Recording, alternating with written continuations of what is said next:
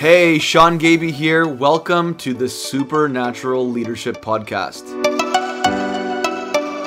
Hey everyone, Sean Gaby here with the Supernatural Leadership Podcast, talking about the difference between principle-led leadership and presence-led leadership.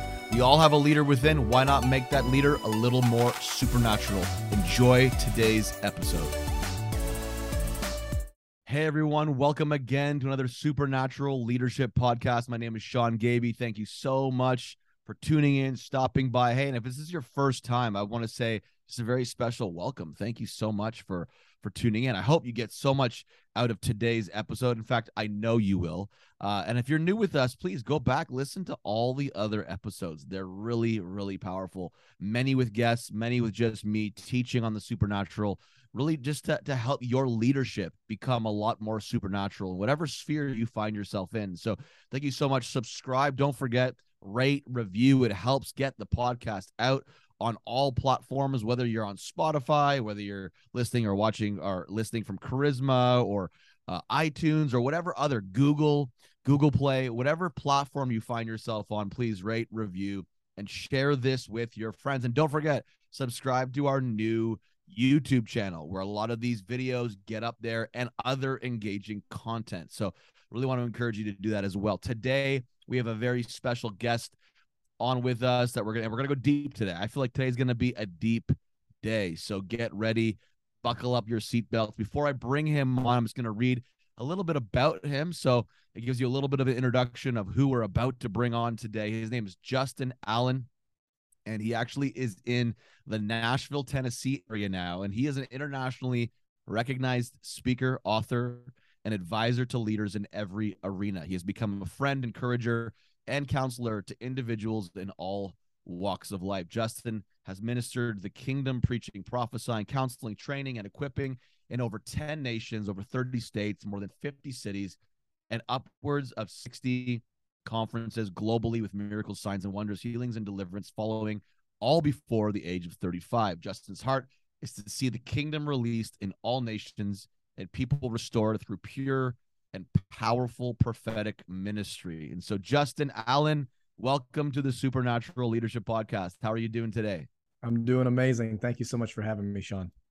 So good to have you. You know, you and I, just for the listeners out there, we met, I believe, probably like I want to say 5 years ago or 4 years ago at the Love Coalition, which was a network of relationships that we were connected with ministries all around the world, really, but that gathered in the LA area. Yeah. And I think I don't know, the last 2 years before it stopped, before the pandemic, I think you were there, or what was it, the last year before the pandemic you were there? I don't remember now. It was 2019, and then the world went crazy. I think we bumped into each other in Sao Paulo at the Send. Oh yeah. Okay. So that was your first time at the Love Co then in 2019. Yes, that was my introduction. I remember thinking to myself, man, who's this guy? He's fit, got tattoos, got nice shoes. Who's this new guy? Who is he? Because we had been going there for like 10, that time, maybe 8 or 9 years, 10 years. I don't know what it was. And so it's always awesome to meet new faces. And so, yeah, I'm so excited, man. I know we didn't probably connect that much. I know we just met, but then, yes, I do remember, you know, the Send. What a wild time, in Brazil. And then the pandemic happened. I don't know about you, man, but I almost positive I got COVID after that 60,000, member stadium event. I came back. I was like, I had the flu from hell. And oh my goodness. It was crazy. And then a month later, it's like the world shuts down. I think I dodged the bullet for a good while with that one, but I'm surprised that I didn't, though. Well, that's awesome, man. Hey, I'm excited to talk today, and we got some exciting things to chat about. I want to, before we go into some of the topics and content of where I think we should go and could go today, bring us into a little bit. And I read your bio, but bring the listeners, bring me. I want to learn more about you, into your origin story. Like, why is the supernatural important for you in your leadership? Because it's not important for everybody in their leadership. There might be good principle-led leaders, like, they go to all the leadership conferences. Those are all great. Awesome. Let's do that. But why is the supernatural for you important, and what happened to bring you to that place within your leadership? Yeah, that's a great question. Thank you for asking. For me, I was raised in a very conservative religious paradigm. So I was a Baptist. Southern Baptist. And for 20 odd years of my life, I didn't know that God would speak outside of the framework of Scripture. So we talk about the Trinity in most religious circles. We have Father, Son, and Holy Spirit. Well, where I came from, it was Father, Son, and Holy Bible. And I have a great value for theology and a study of the Word. But I had a radical encounter with the Lord around the age of 20, where He encountered me outside of my grid and my box. And with that came some audible hearings, some deep knowings from the voice of God, things that I thought were off limits. And the Holy Spirit really began to lead me on a journey that was profound. And He spoke to me very clearly. And I felt like I was behind the curve, right? I was like, all these years I thought that I'd read, study, know in a cerebral type of way. That's the only way I could know the Lord. And now it's like all of a sudden, all the lights turned on and I'm having dreams, visions, experiences, this, that, and the other. And I dedicated myself, whether it was overtly or subconsciously, to knowing, hearing, and perceiving the voice of the Lord, right? We can hear the voice of the Lord. We can also see it. So for me, I've always gravitated towards leadership. I've always been in leadership. So it was just a practical step of, if I can now hear the voice of God, then how can I package it and represent it to leaders? And if I am a leader, not only just telling people, but training and equipping them to see, hear, and perceive in a way that's practical and palatable for the masses. So it's great that I have visions, dreams, and encounters, but how can I repackage that in a language and a verbiage that people can understand and benefits them in very practical ways? So that's kind of like the initiation. And then from there, I've been able to do that, all over the world in various capacities, not just in churches and ministries, but in businesses and corporations, with artists and entertainers, people in Wall Street, like all of these various things, because the voice of the Lord is one of the most relevant things on the planet. It's never like not cool to hear the voice of God. So there's always a demand placed on individuals who can see, hear, and perceive what God is doing. That's awesome. I know that it sounds like you are passionate about really helping people, recognize the voice of God. That's our whole mission. I love that. I mean, I don't think there is a supernatural life without the voice of God guiding us. So how can we even be led by the Spirit if we're not hearing His communication, recognizing His communication to us every day? I mean, Romans 8 verse 14 says it like, those that are led by the Spirit are the sons of God. Like, our identity is affirmed in our ability to be led every day. How can we be led? Well, we have to hear, recognize. John 5:19, I only do what I see my Father doing. How do we know? How do we do that? Well, we have to hear and recognize. And so I'm passionate about this. I know you are too. And so you, in light of this, though, you wrote a new book, just released it October 15th worldwide. It's called Confessions of a Young Prophet. And I read a little bit of the excerpt. I'm just going to read it here.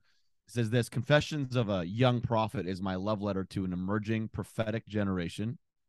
It is the compilation of years of tears, warfare, encounter, blessing, rebuke, and loss woven together in the fear of the Lord by the Spirit of God. And it's your prayer. It says this in the excerpt. It is my prayer that within these pages of this book, you meet the God that has sustained me through every season. I like the verbiage you chose there. You mentioned years of tears, warfare, loss, rebuke, blessing.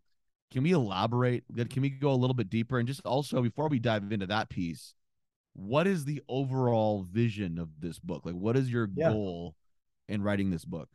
Yeah, so it's a very unique project, to be honest with you. And I felt the Lord told me to write it somewhere around 8 or 9 years ago. He said, one day, I want you to keep track of these things, because one day people will read this and it will encourage them. And essentially, I sat down and said, if I could speak to myself in 10, 15 years, presuming or assuming it would all be all right and make sense, what would I say to me? And it's actually a collection of stories, misadventures, this, that, and the other. And it's broken down topically. So it's not written like your typical prophetic theological book. It could almost be broken down into 12 podcast sections and segments. Cool. So you could pick this book apart depending on what season of life you happen to be in.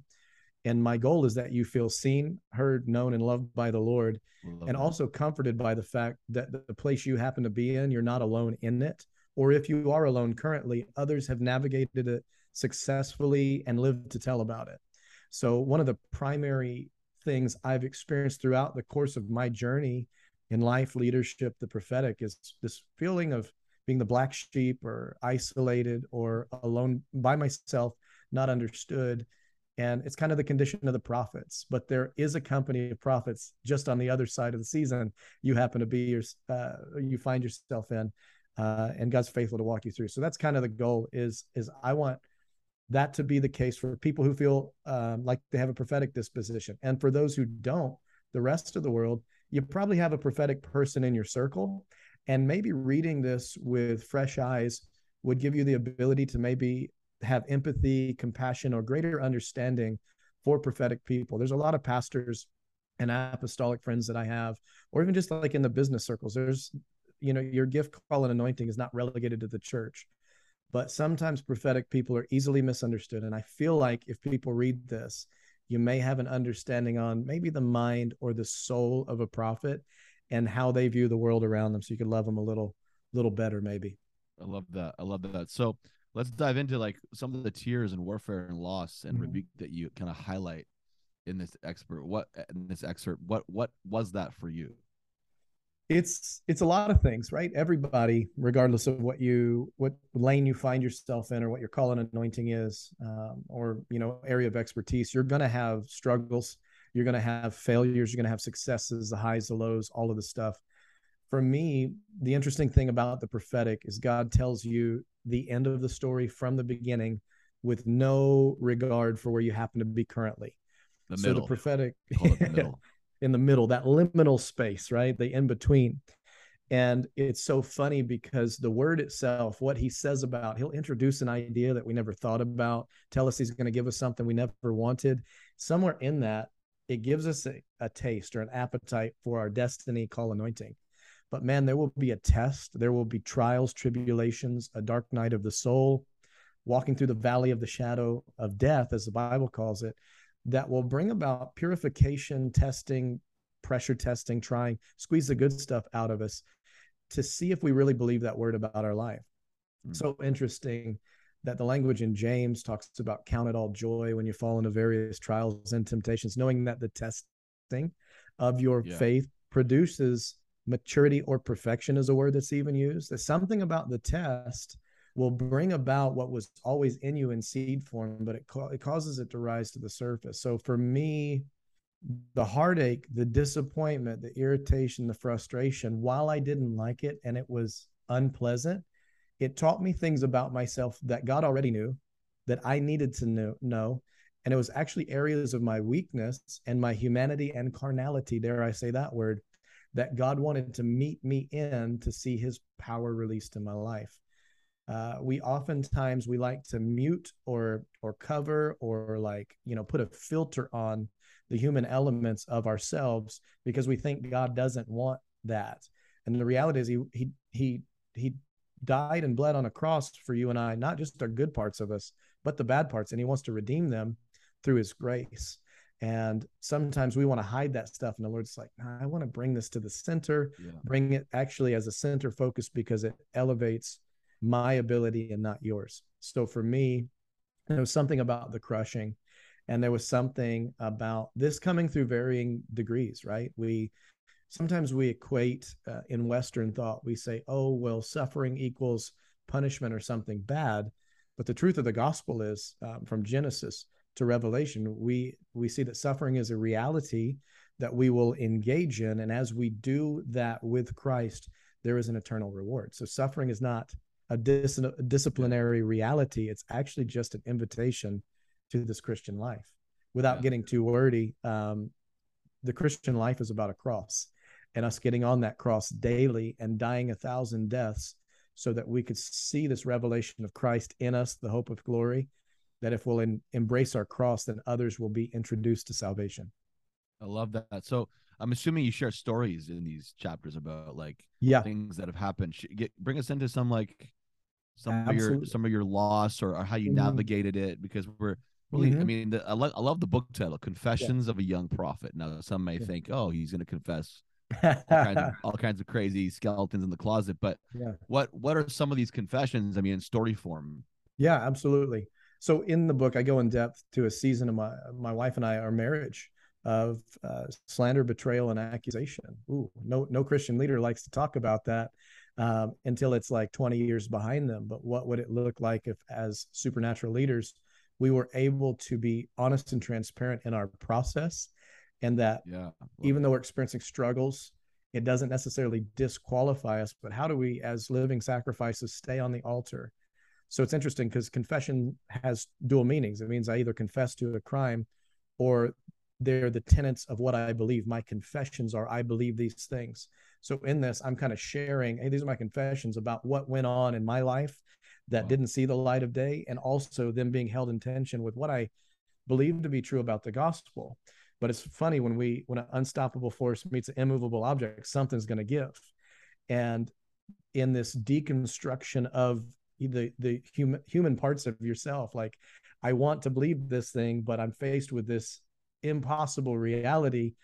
God, are you still who I thought you were when you told me these things? So in our marriage, we experienced some serious problems with betrayal, slander, accusation. I go in depths of how we overcame that by believing the truth of the gospel, that even when it didn't look like, sound like, feel like, the God of hope will meet you in those dark nights of the soul. And even when you can't, he can. See, I had this complex, man, where I believe that somehow in this prophetic thing that I had to make the word come to pass. And I think, if we're honest, anybody who has a relationship with the prophetic believes to some degree we have our hands on it. But sometimes actually the Lord will render you completely ineffective and useless, just to show you that he didn't need you in it. He wants you. He wants to have relationship. He loves you dearly.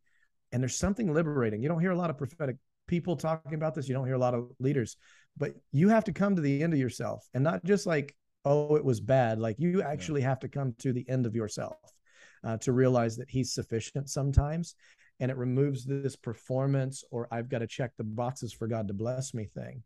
And I think when we come out of death, the Bible talks about death, where's your sting? Grave, where's your victory? And it's not that we'll avoid death, it's that we enter into it and we realize there's resurrection power in death. So there's some of that. There's some leadership faux pas and things that happen. Like, if you've been a leader in ministry, you're going to get hurt.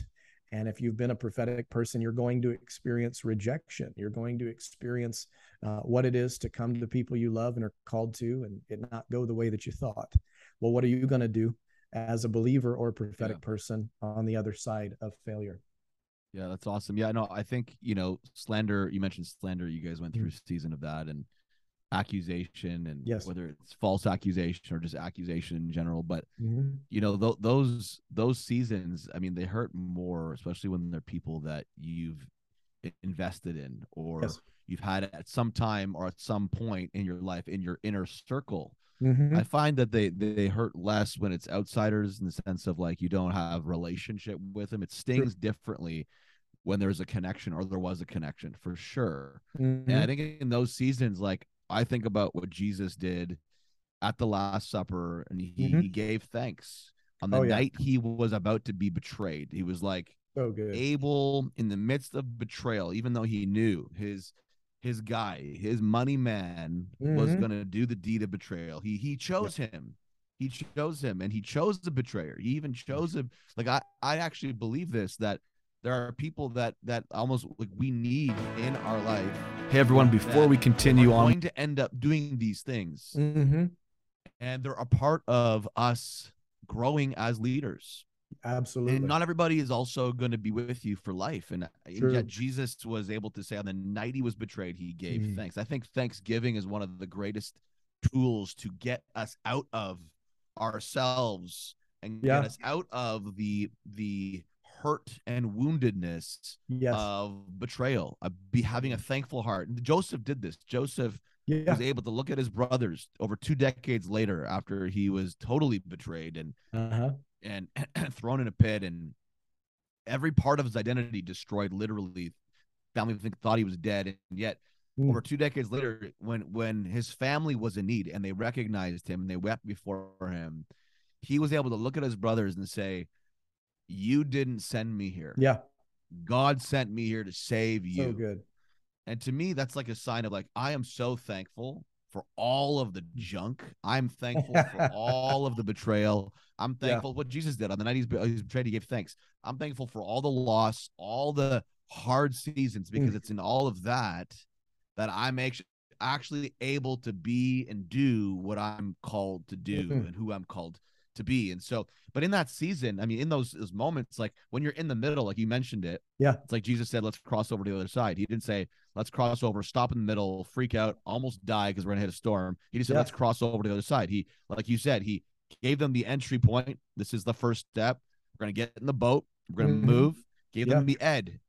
He said, we're gonna cross over to the other side. He didn't say we're gonna cross over and see what happens. But we're gonna make it to the other side. But in the middle is where they got lost. That's where we get lost. We get lost in the middle. When you're in it, it's hard to see, man. It's hard to see and be thankful and see the good that's gonna come out of it, the redemptive purpose. I was just preaching yesterday about Romans 8:28, about how all things come together and work together. The word is like synergize together for the good of those who love God and are called according to his purpose. And it's all things. It's not just good. It's not just the semi-good, the satisfactory. It's the bad. It's the ugly.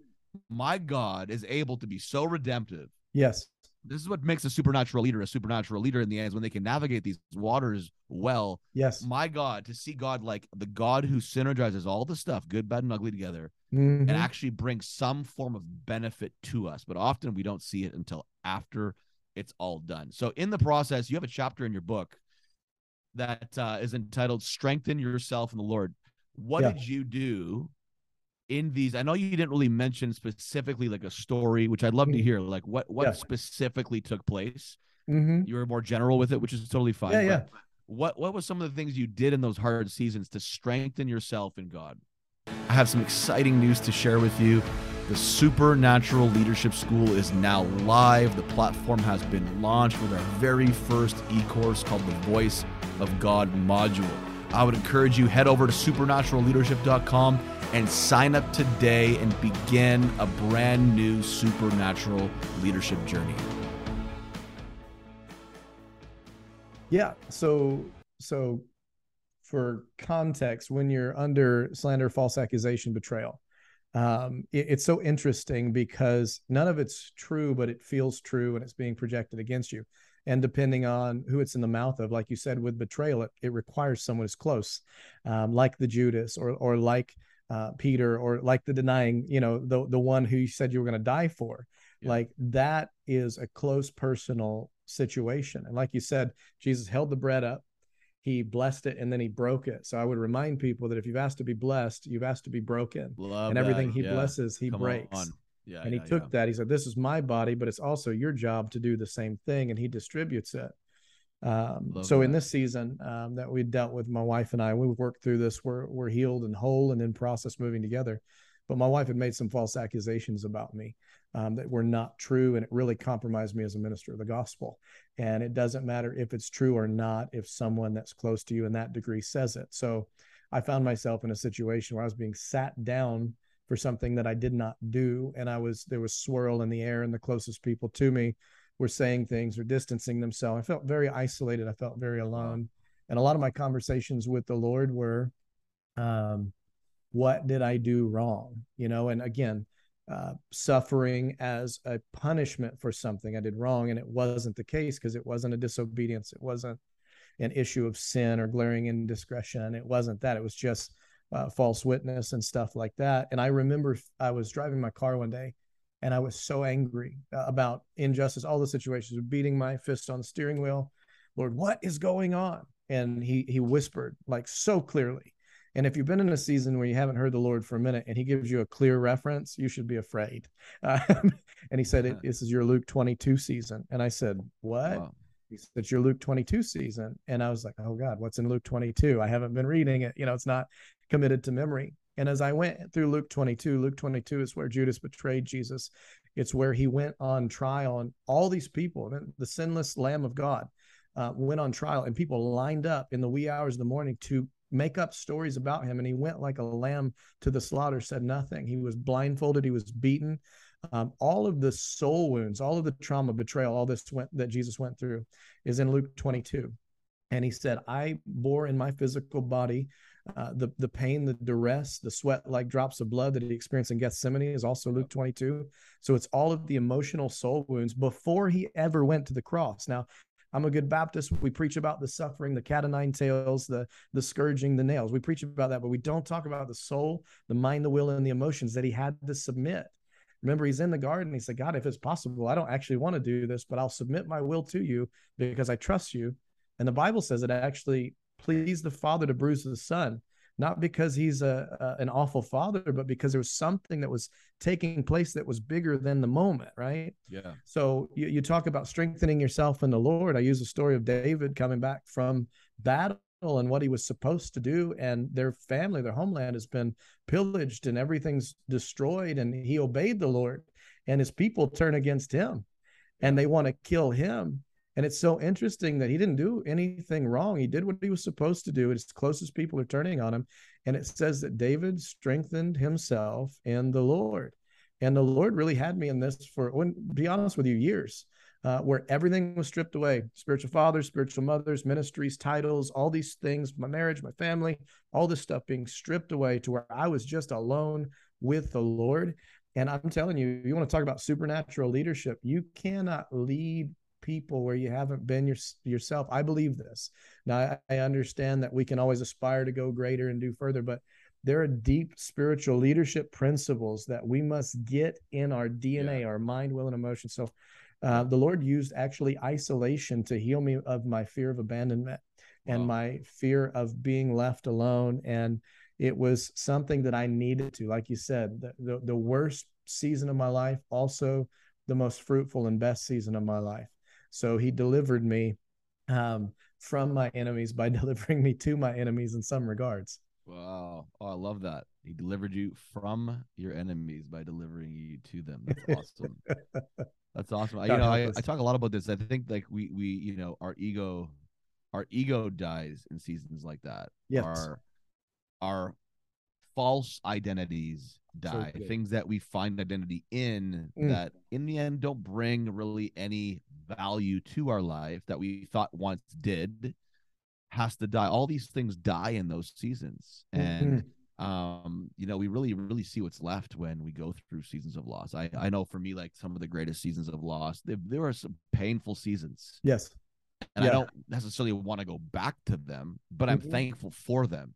Yes. I'm thankful for them because the only way you're going to be able to navigate a painful season in any form is by really knowing and seeing God's purpose within the pain. Yes. And you only are able to see God's purpose within the pain when you are able to recognize his voice in the process, which is what we're talking about, presence-led leadership. I mean, you cannot navigate these storms of life and come out stronger if you really can't if you don't let Jesus be the center of them. Yes. We get so hyper focused on the problems. Yeah. And we forget that there's a person that's bigger and above all of those problems. And if he's the one leading us within them, we will get through it. And in those weak times, we'll find strength. I think about what Paul said about in my weakness, I am stronger. God will make me stronger in my weakness, and I had to learn this very early on because from the age of 5, I had a severe speech impediment, and I went to speech therapy for it. And I always said, I'll never talk behind a mic. Like that was something that I would never do. Like speeches, getting up in front of people, public speaking was like, I was a drummer. I'm like a background guy. I'm like, I am totally cool with always being at that space, in that place, And then I gave my life to Jesus, 18, had this encounter. I still thought that way. I'm like, I'll do like the spiritual stuff for music, and I'll travel, I'll do worship, and we'll travel. And I did that. But then on my baptism, it was about 3 months later after I gave my life to Jesus, Jesus healed me of my speech impediment. Wow. And it's like all I do now is speak. And it's like I see God's strength in a place where I used to be weak. And I feel like the reason why God allows or does this stuff and comes into our weaknesses is to make sure that we don't get the glory, because in the end, people will see us and be like, man, that's not him. Like, that's not Sean. Like, that must be God. It's like Justin, he there's no way he could have navigated that season and came out stronger. Like, it must be God. Like, absolutely. and we need these seasons because parts of us die. Like, don't you agree? Big parts of us die. 1,000%. Well, you said too, like, it's a death to the ego that we don't know that we have. Like, most of us think that we're good, honestly, and we're not. And this like false accusation, slander, and betrayal will get you in touch with areas of pride you did not know were existing in your life. Because the reality is, if any man be in Christ, he's a new creation, old has passed away. He's making all things new. But we also lay aside our rights and our entitlements when we do that. So we're dead. A dead man does not get offended. A dead man doesn't clap back. A dead man doesn't, at somebody in the comments when they're getting slandered. And a dead man can't be canceled. That's exactly right. Let's go. It's already dead. but it's humility and humiliation are one and the same. Yeah. And honestly, sometimes we think we're above humiliation. And the truth is, Jesus was humiliated. He deserved nothing that he did. Nothing that he did. So this fellowship of his sufferings does include the Luke 22. It does include that for you and I. And we say, as he is in this world, so are we. Miracles, signs, wonders, healing, and deliverance. Praise God. But also Luke 22 is an option. And not only an option, it's in the fine print. You're going to go through it if you say yes. And we as humans in our human condition, we say, oh, I don't like pain. I don't like discomfort. I don't like to be uncomfortable. But the Lord knows that there's something beautiful about those things that will prune us so that there's something fruitful on the other side. But there's a difference between somebody who's a skilled preacher or teacher and someone who's walked through something and has come out on the other side with authority. It's like Jesus went to death, hell, and the grave, but he came back with the keys. And I think many of us, when we preach, we're writing checks we can't cash. And it's once we've actually walked through it, it's a different level of authority. When I could tell you that I went through a season of six months or better, where I was having multiple panic attacks a week. I wanted to kill myself. I was suicidal. Now I'm a prophet to nations. I'm saved, sanctified, love Jesus. And I'm in this situation that I can't figure out for the life of me. And I wasn't like, hitting them out of the park when I was in that season. I was just holding on. I was doing my best to strengthen myself in the Lord. But I made it through the other side. So now when I talk to the young leader, pastor, prophet, teacher, evangelist, CEO, CFO, whatever, and they're like, you don't understand. I'm like, actually, I may not know your story exactly, but I have been there and I made it through the other side. And I can tell you confidently, it won't always be this way. And the same God who began a good work in you or gave you that word will see you through to completion. And it doesn't hinge on your ability. Now, that's a confidence only a dead man can have. That I am useless apart from him, but connected to him, I'm telling you, there can be power and breakthrough in your life. And this power of the testimony is not that everything works out beautifully the way we wanted it to. It means that God had something better in the cards for me than I could have imagined. Eye has not seen, ear has not heard, nor has it entered into the heart of man what he has in store for those who love him. And there's a confidence, man. I will tell you, I don't feel very confident. I don't feel like I'm the most qualified. I'm going to walk with a limp for the rest of my life. However, I wrestled with God and I live to tell about it. And there's something different on those people. I love that. I love that. I back in the day when we had a building for our church community, we lost our building 7 years ago, but when we had a building, we did a lot of conferences, and I get in the back room with these guys that I really looked up to, like really well-known people that you would also probably know. And I get back, I'd sit back. My favorite thing wasn't the conference. It was always the green room with these guys, because some of them, like their genuine brokenness, I could just feel like breakthrough in my own life just by hearing the brokenness of these individuals and how they've navigated these seasons of their life. But they weren't like egotistical, they weren't trying to like impress. They just were like, the love was like emanating, and the light was emanating through. I look at it like almost like a cracked pot. If you put light in a cracked pot and there's still hairline fractures, you can see the light through the cracks. And it was like, I get with these guys and I would feel and see the light through these cracks. I'm like, man, you've been cracked, but you've been put back together again. Like, this is what it looks like. Yeah, there might be vulnerability, which is like a pot that's cracked is still vulnerable. It might crack again, but you can see there's a beauty in the light that comes through these cracks. And I would just, and then obviously I had the other experience where it was like the ego in Yeah. the green room and stuff. But I was just, I remember, and this year, it's funny because this year, the beginning of this year, I shared a word with our church, and I said one of the things I really feel that God wants us to be aware of, and he told me to. He said, "Don't trust leaders that haven't been broken." Yeah. Mm-hmm. And I think, So and good. it's not to say that like you can't trust the leader that, because I mean, how do you know, like, how do you qualify what level of brokenness they've been through? Because if you've Yeah. been through, someone told me once, a pastor in the U.S. said to me, "You're not a real pastor until you've been a senior pastor for 7 years." I don't And know about I'm like, really interesting. But I'm serious. When that. I hit the 7 year mark as a lead pastor, Yeah. I was like, I know what he's talking about, Yeah.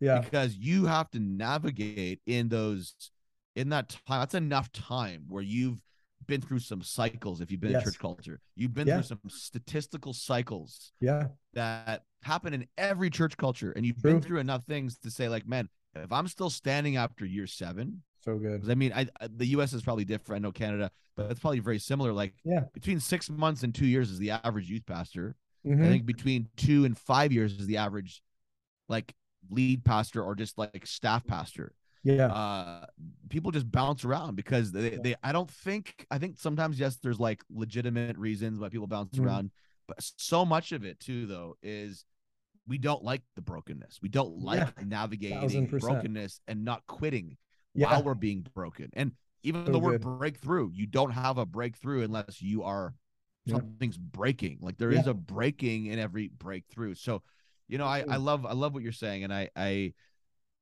want to encourage everyone out there to, make sure you lean into the people in your life Mm. that have been broken and have made it through, because those are the ones you really want encouragement from, Yeah. because they're still Absolutely. standing. Paul encourages Timothy to, like, still stand, to persevere. He encourages Timothy. He says, I've fought the good fight, I've run the race, and I hope you do the same thing. Yeah. Well, your value system shifts in those moments too, when you're actually in it. Because yeah, there's a difference between wise counsel and like unsolicited commentary. And you got to be very careful about like who you allow to speak into your life. But when you're in the breaking, there are people will come to you almost with a little bit of arrogance or pompous spirit that want to give you solutions to get you out quick. And then there are other people that you don't deem as holy, spiritual, or authoritative that will come and sit with you, and then they'll talk after a long time.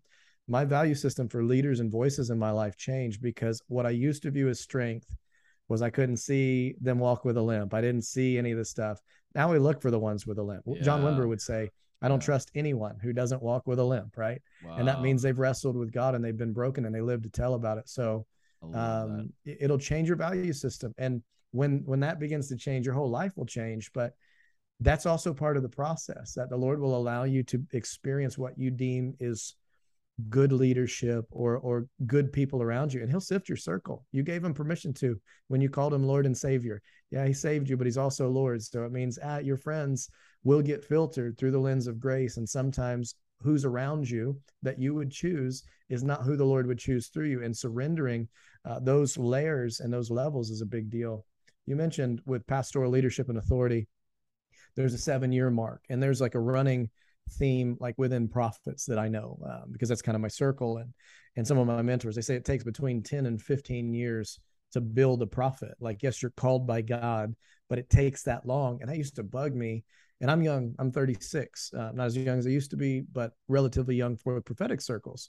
And I've been in this for a long time, hence the book title. It's kind of funny, but it is true. The longer that you're in this, like, it's funny what I used to think was a big battle now, because I'm like, oh, that's just Tuesday now, and as I've had a little bit of age on me and more gray in here, I don't know if it's wisdom. I got more gray than you do, though. Just a little bit. You're wiser than I am. But it recalibrates life, and what I used to think was a short time or a long time has been recalibrated by the Lord. I'm not afraid to wait now. I used to be very urgency driven and behind, like I felt like I was behind.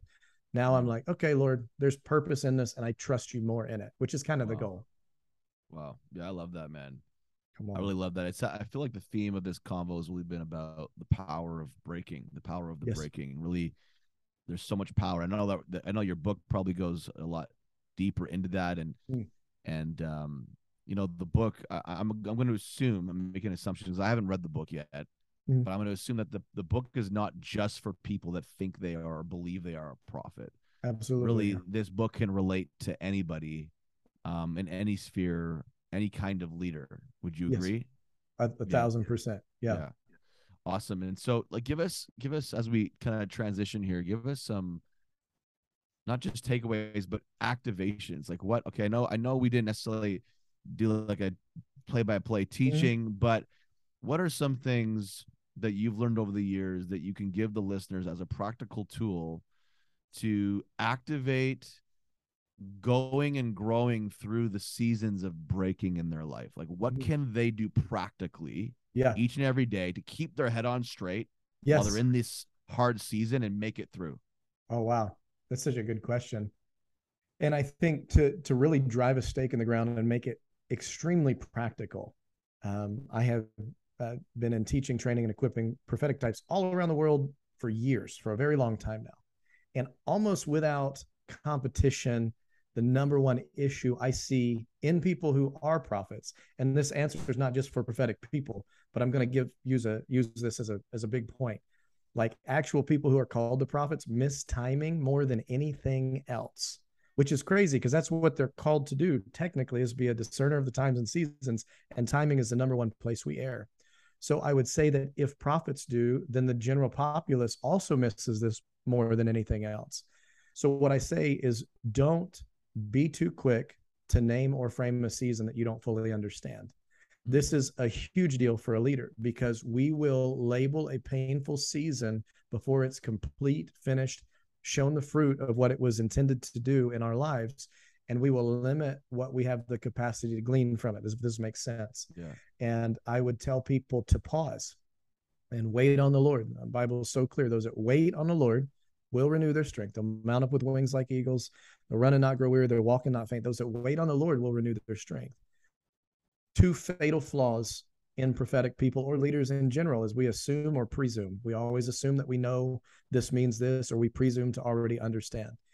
And when it comes to the voice of the Lord, or as it pertains to hearing his voice, when he says something, we will add, we will fill in the blanks, we will make it more robust, or we'll think, oh, I don't like what you said, so I'm going to add to it.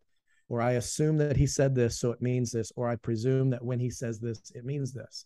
And in reality, he will bring us a word, and we will need to sit with that for a long time. So I'd say, hey, if you feel like you have something from God, give it 14 days before you label it.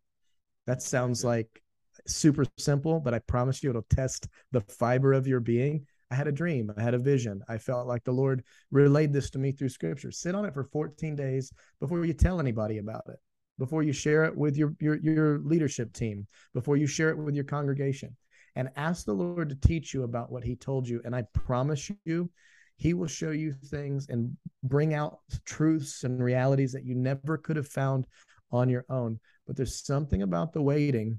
There's something about the patience and the understanding that I am simply holding this from the Lord and stewarding it, and he will cause all things to work together for the good of those who love him and are called according to his purposes in due season. I know it's simple. It's not sexy. It's not over the top, but wait. Be intentional to wait on the Lord and watch what he can do with your time.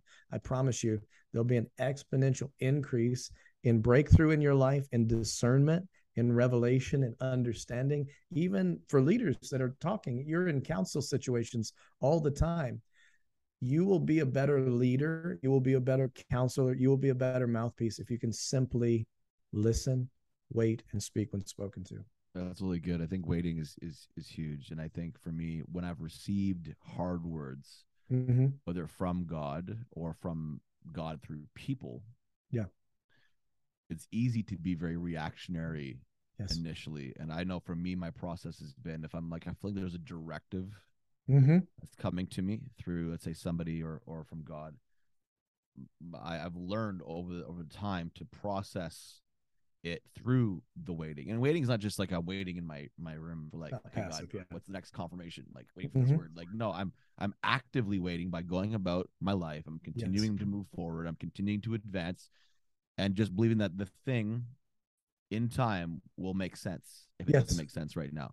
But it doesn't excuse me from pursuing God for understanding. It doesn't excuse me from getting on my knees and still talking about. I don't necessarily believe in the whole, and we say this like passing and cliche and prophetic circles, like just put it on the shelf. Like, I don't necessarily believe that's the best illustration, although I get it's kind of like semantics in the end. I get the premise of it.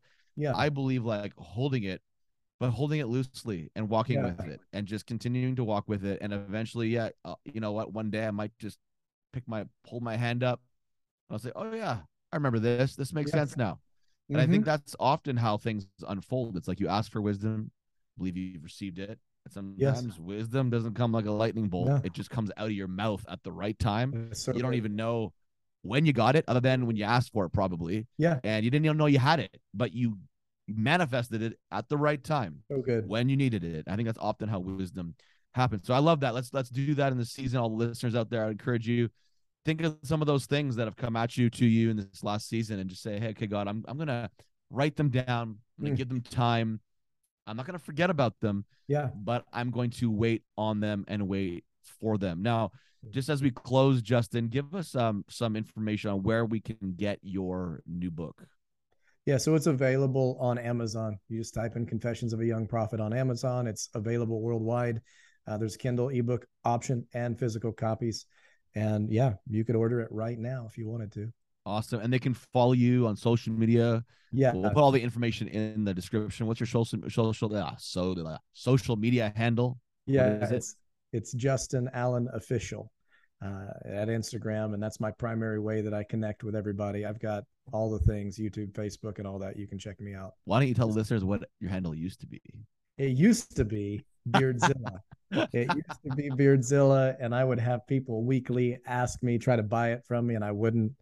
And in this last season, the Lord said, Beardzilla's dead, so get rid of it. So I had to surrender Beardzilla to the Lord. I put him on the altar, right? I remember when I first met you, I'm like looking for you. I'm like, where's Justin Allen on social media? And it's like, I think eventually I'm like, that looks like him. Oh, Beardzilla. Like, okay, cool. James Gall borderline rebuked me because I did a live with him one time. He's like, I was looking for Justin, and here's this Beardzilla character. He's like, you need to change your name. Is it because you had a beard? I had an amazing beard. I used to be Beardzilla. Really? Oh, that's why. So what happened? You cut the beard off, and then I just got tired of it, man. It was probably like 5 years of pretty gnarly. It was back in the Duck Dynasty season when everybody was trying to do the beard thing. I don't know. I don't know if that's why I did it, but I had a big beard too. I have to say, I had a big. My wife hated it, but my goal was I was trying to get on this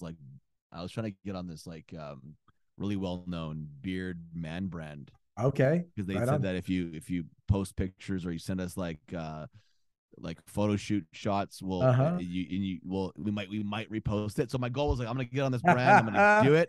So I actually did a photo shoot with the beard, with the beard oil that they sell, and I actually did it. I got on it, and then I'm like, just cut the whole beard off. Anyway, my wife was super happy after that. But yeah, I've had a big beard since. I just have a gray short beard. So we're in that silver fox era, bro. Like, it's a good look for us. yeah. I think I'm moving more into the all white fox. There we go. It's that Randy Clark anointing. I didn't have any gray hair before I connected with him. That's awesome. Well, hey man, thank you so much, Justin, for coming on here, and just really believe that so many leaders are going to get so many amazing things from this conversation. So thank you so much. Thanks so much, man. Really appreciate you. And thank you so much to all the listeners out there. Thanks once again, for listening to the Supernatural Leadership Podcast. Don't forget to rate, review, and remember, everybody out there has a leader within. So why not make that leader a little more supernatural? Thank you so much for tuning in. We'll see you next time. If this podcast has been an investment into your life and or impacted you in any way, we are incredibly thankful. We would love for you to join us in being able to continue bringing leadership content like this every month. Of course, it does not come without a cost, and our heart is to continue bringing you more improved quality and content.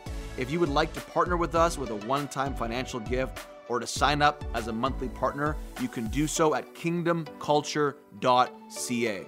Thank you for listening to the Supernatural Leadership Podcast.